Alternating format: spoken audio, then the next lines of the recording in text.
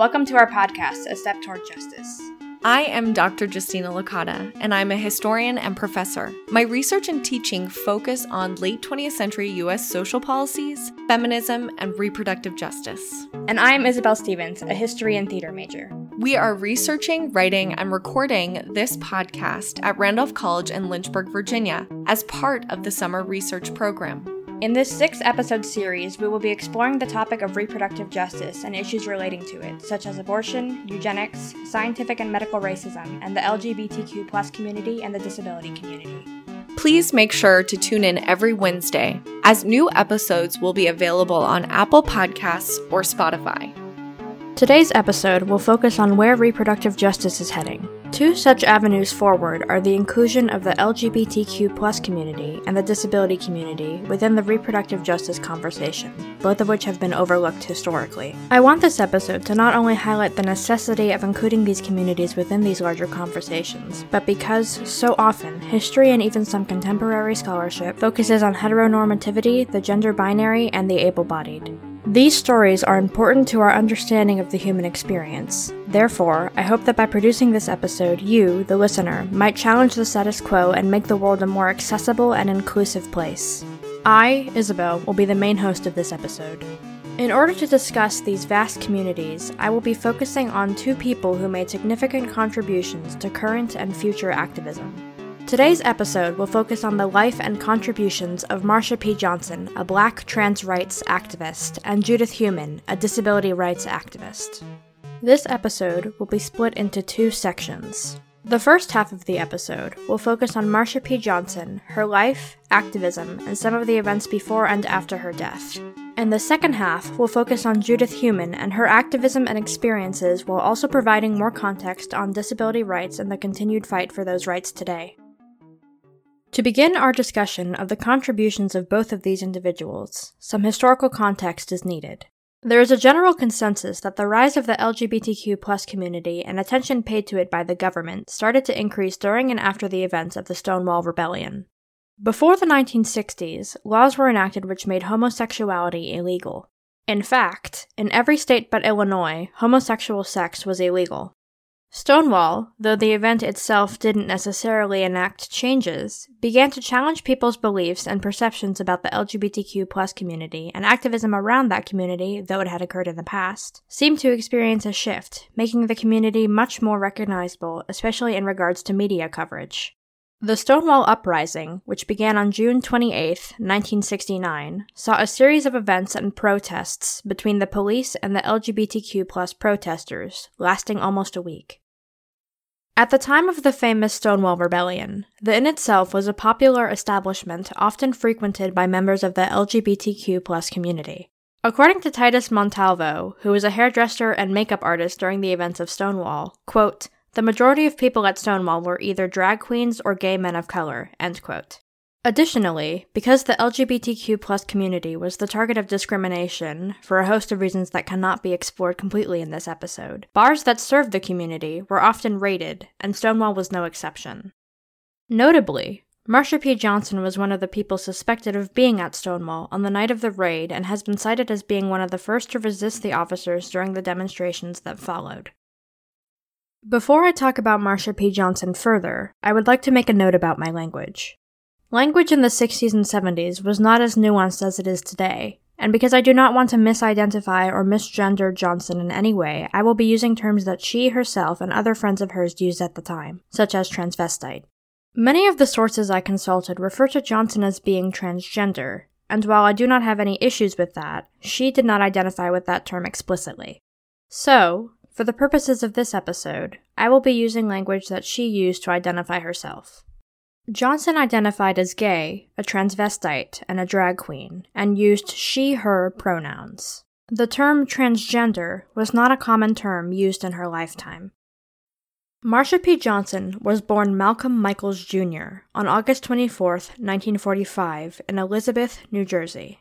Describing herself as being, quote, a nobody from Nowheresville, Johnson, a transvestite, moved to New York's Greenwich Village, where she was a drag performer and a sex worker. Often recognizable from the floral headdresses and flashy outfits, she was a central figure in New York's gay liberation movement for almost 25 years, being a very vocal and outspoken activist. The gay liberation movement sought to fight against the discrimination against gays and lesbians and utilized aggressive tactics in an effort to achieve their goals of ending that discrimination.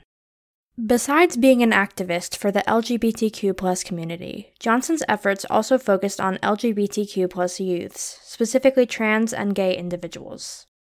As it was a common practice for LGBTQ+ people to be kicked out of their homes simply for being who they were, Johnson and fellow activist Sylvia Rivera founded the Street Transvestite Action Revolutionaries, or STAR, which was created to help LGBTQ+ youths who were homeless. Unfortunately, Johnson's career as an activist was cut short. On July 6, 1992, Johnson's body was found in the Hudson River. Police ruled that Johnson's death had been a suicide, but many members of the community argued against this, citing violence against trans people as a common occurrence and demanding resources be allocated to discovering the truth about what happened to Marsha P. Johnson. As of 2019, the case has yet to be updated, leaving Johnson's case and what happened to her a mystery. Despite this, Johnson's memory and her acts of defiance live on.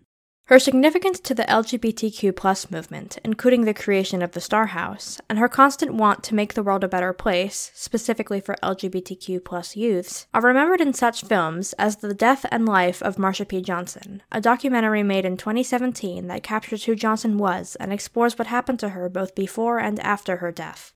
I highly recommend this documentary if you want to learn more about Marsha P. Johnson. Before we connect Johnson's work and the LGBTQ+ rights movement to the continued evolution of the reproductive justice movement, I'd also like to introduce an activist in the disability community named Judith Judy Heumann. Because I cannot discuss everything that Heumann has done throughout her life, the list is rather extensive but very important, I wanted to specifically talk about the 504 sit-in and the Americans with Disabilities Act, as Heumann was influential in both cases. Born in 1947, Heumann contracted polio when she was 18 months old, leaving her unable to walk. Before a time when accessibility was talked about as often as it is today, if at all, Heumann describes the necessity of having to be her own advocate and, in her TED Talk, she states, quote, "We needed to fight people's view that if you had a disability you needed to be cured. Equality was not part of the equation," end quote.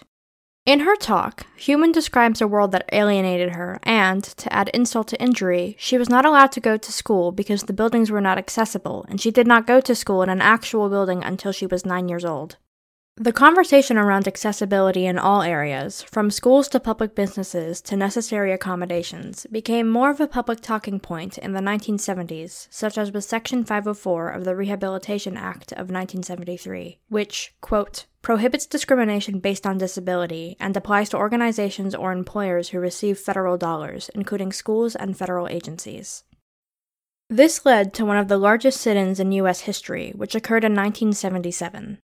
Lasting almost an entire month, the 504 sit-in saw over 150 people with disabilities refusing to leave the Health, Education, and Welfare, also known as the HEW, offices in San Francisco, LA, Washington, D.C., and Denver. To the protesters, Section 504 was more than just a section of a law. It would effectively help to provide disabled people with more opportunities in federally funded facilities and eliminate, or attempt to eliminate, acts of discrimination against disabled people simply because they were disabled. Another aspect of the sit-in that I want to highlight, beyond its importance of demonstrating the fight for civil rights for disabled people, is the fact that so many people participated in this sit-in. Not only were disabled people making a stand that discrimination would not be tolerated, but members of other social movements, such as the Civil Rights Movement and the Black Panthers, were involved with this demonstration. On the 11th day of the sit-in, a congressional hearing was held in the San Francisco Federal Building where Congressmen Miller and Burton arrived to determine and discuss the conflict between the HEW and the disability community. The HEW's representative, Eugene Eidenberg, delivered testimony on behalf of Washington. The secretary of the HEW, Joseph A. Califano Jr., was not present at the hearings. After being questioned on the nature of HEW's deterrence from signing 504 into law, Eidenberg, in a fluster, uttered the words, "separate but equal." This abhorrent statement caused an uproar from protesters outside, and, clearly affected by Eidenberg's statement about separate but equal, Judy Heumann delivered her testimony. The harassment, the lack of equity that has been provided for disabled individuals, and that now is even being discussed by the administration, is so intolerable that I can't quite put it into words.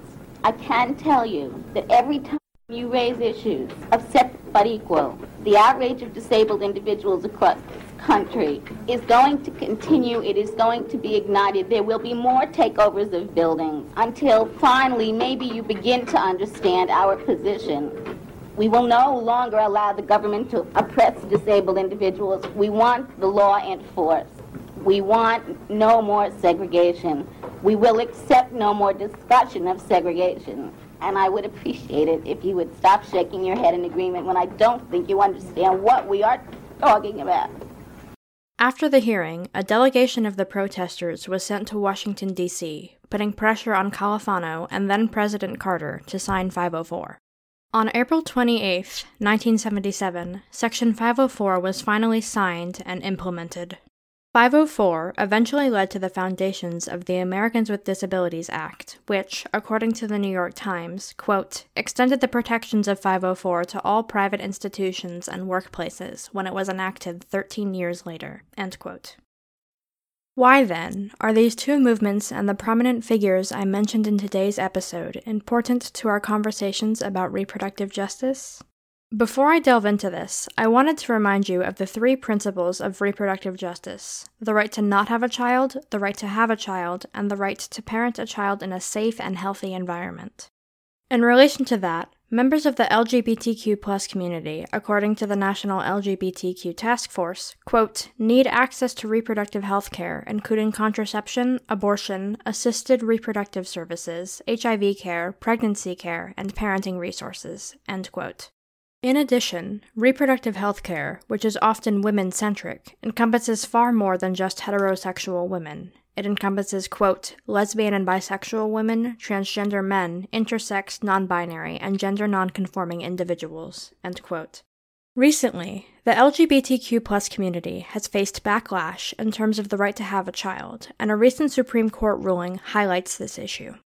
In 2018, Philadelphia's Department of Human Services examined two of its foster care provider agencies for, quote, potential violations of the city's anti-discrimination laws, end quote. The agencies were allegedly refusing to work with same-sex couples who sought to be foster parents. One of these agencies was a religious nonprofit organization called Catholic Social Services, or CSS. CSS eventually sued the city, quote, claiming the Constitution gives it the right to opt out of the non-discrimination requirement, end quote. After a lower court and the Third Circuit Court of Appeals ruled in Philadelphia's favor, CSS took the case to the Supreme Court for review.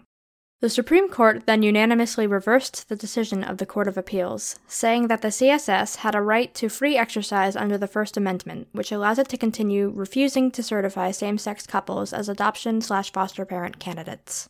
Thus, the decision of the Supreme Court and similar decisions make this case a reproductive justice one, as it clearly violates one of the core principles, the right to have a child. For couples or single individuals who want to have children but are unable to become pregnant for various reasons, adoption and/or fostering is one of the few ways for that choice to be realized. Although this is only one example of the backlash, it is undeniable that the fight for LGBTQ+ rights and equality is ongoing. The disability rights and justice movements also warrant attention when discussing their relationships to reproductive justice. According to Repro Action, a direct action group that focuses on increased access to abortion and advancing reproductive justice, disability rights is defined as, quote, equal treatment, equal access, and equal opportunities for people with disabilities, end quote. As such, reproductive justice has many intersections with disability rights and justice, including autonomy, bodily and otherwise, respect, and parenting. The culture of ableism in the U.S. makes the intersections between the disability community and reproductive justice even more vital. Ableism is the belief that able-bodied people, in other words, people who do not have a disability of any kind, are superior and more valuable than their disabled counterparts. In addition to this culture of ableism, disabled people are often seen as asexual and dependent on able-bodied people for their various needs, beliefs which inherently deny these people autonomy. Additionally, people with disabilities, especially those who have been viewed as women, have often been targets of forced sterilizations, being seen as unfit parents. For more information on forced sterilizations, and particularly the Buck v. Bell case, please check out our 3rd episode. The only way to effectively make change is for people to be united on multiple fronts. For those who may not be part of the LGBTQ+ community or the disabled community, it is important to be effective allies and advocates and listen to the voices and stories of others that are so often ignored. And I want to stress listening. Really listening and hearing the stories of others can help to create change in the world. After all, that is a part of what this podcast seeks to do. To further people's understanding of reproductive justice by sharing stories and experiences of people and groups who have been historically undervalued and who continue to face oppression. So, Isabel, we have come to the end of this project. I can't believe it. It's episode 6. It's our last episode. So we wanted to have a bit of a conversation to kind of reflect on, our experience with the project and what we hope our audience gets out of this podcast. So I wondered if you wanted to start. So I think one of the things that we hope that people get out of this is the importance of the topics that we've discussed, especially in relation to reproductive justice, and about how a lot of our episodes analyzed histories of the past. So about how those histories that we've sort of reframed in terms of reproductive justice, that I hope that people understand that in and of itself is important, and that those histories that we're examining, that many of them which weren't really discussed prior to, past 50 years, that's important. Yeah, definitely. I think, too, one of the beauties of this project is that we really got to investigate things that mean something to us and really reframe them for ourselves through an RJ lens, which for me, has been really invigorating and exciting and kind of getting me excited about really applying reproductive justice to a plethora of other histories, for example, but also, present day issues and news stories, all sorts of things, right? Mm-hmm. All right, so would you like to close this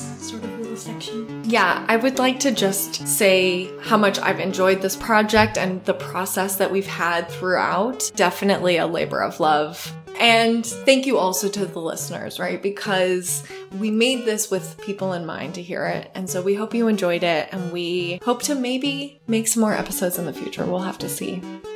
We hope you enjoyed listening to our final episode of A Step Toward Justice. We also hope you enjoyed listening to our podcast and the issues it covered and understood a bit more about the complexity of reproductive justice. As always, thank you to my co-host, Dr. Justina Licata. If you would like to see images and resources related to this episode, check out our Instagram account at A Step Toward Justice Podcast. I highly recommend that you check out Judy Human's book, Being Human, as it offers more insights into her life than I could provide in this episode. I also recommend that you watch the documentaries The Death and Life of Marsha P. Johnson and Crip Camp, as they provide additional material for what was discussed in this episode. Both of these documentaries can be found on Netflix. Thank you so much for listening to this episode and our series on reproductive justice. We hope you found this information enlightening.